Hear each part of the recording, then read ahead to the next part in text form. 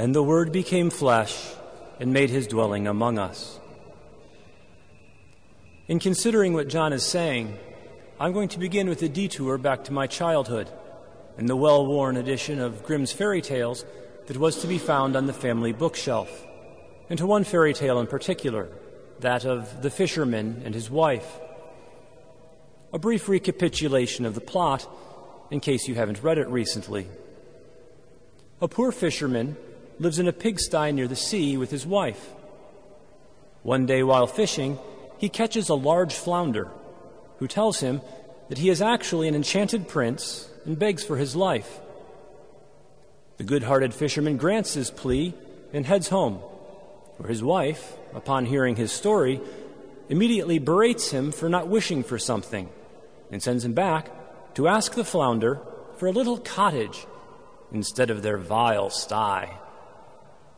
Reluctantly, the man goes, hails the flounder, presents his wife's petition, and is told, "Go then, she has it already." Of course, the pretty little cottage in which he finds his wife does not satisfy her desire for long, and we are dragged through a series of such requests, the husband increasingly reluctant, the weather at the sea progressively worse, but the request always granted graciously. Her demands grow, from cottage to castle to palace, from knight to king to emperor to pope. And always the flounder replies, "Go then, she has it already." Despite now being the most powerful human being on the planet, his wife remains dissatisfied, and upon seeing the sun rise the next morning, she kicks her husband awake and demands that he ask the flounder to make her like unto God himself. Horrified, the poor man objects, but is violently overridden, and in terror returns to a hurricane-tossed sea, where he petitions the flounder with his wife's blasphemous demand. To this, the flounder replies with unflappable calm, "Go then, you will find her back in the pigsty." And there they remain to this day.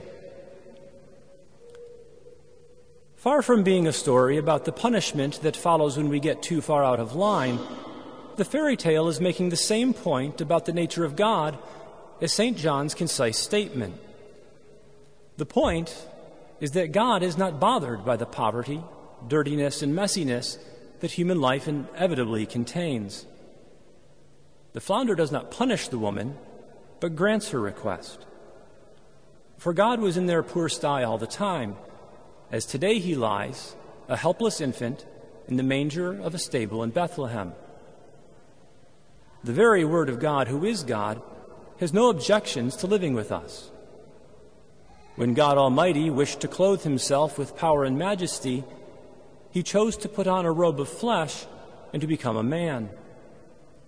He did not demand that the world be perfect first. He did not demand wealth and palaces.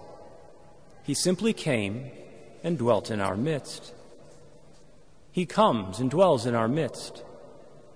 We gather today around the Christmas manger to marvel at our Lord, who is not anxious about the political or economic situation, who is not prevented from coming by ecclesiastical scandals and crises, who cannot be shut out by our own petty quarrels and personal sinfulness. We do not need to fix anything before God will come.